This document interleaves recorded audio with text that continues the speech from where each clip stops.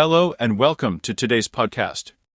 Today, we'll be discussing scrap car removal and cash for cars in Vancouver, BC.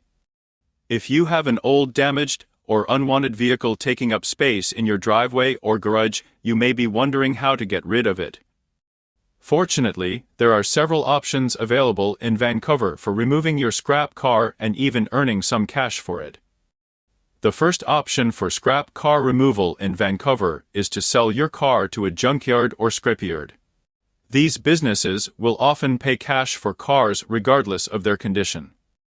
They will then dismantle the car and sell its parts or recycle its materials. When choosing a junkyard or scrapyard, be sure to do your research and choose a reputable business with good customer reviews.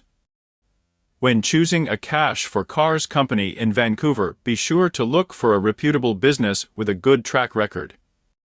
Read customer reviews and check if the company is licensed and insured. In addition to selling your scrap car, you can also donate it to a charity. Many charities accept vehicle donations and will even provide you with a tax receipt for your donation. This can be a great option if you're looking to do some good while getting rid of your unwanted car.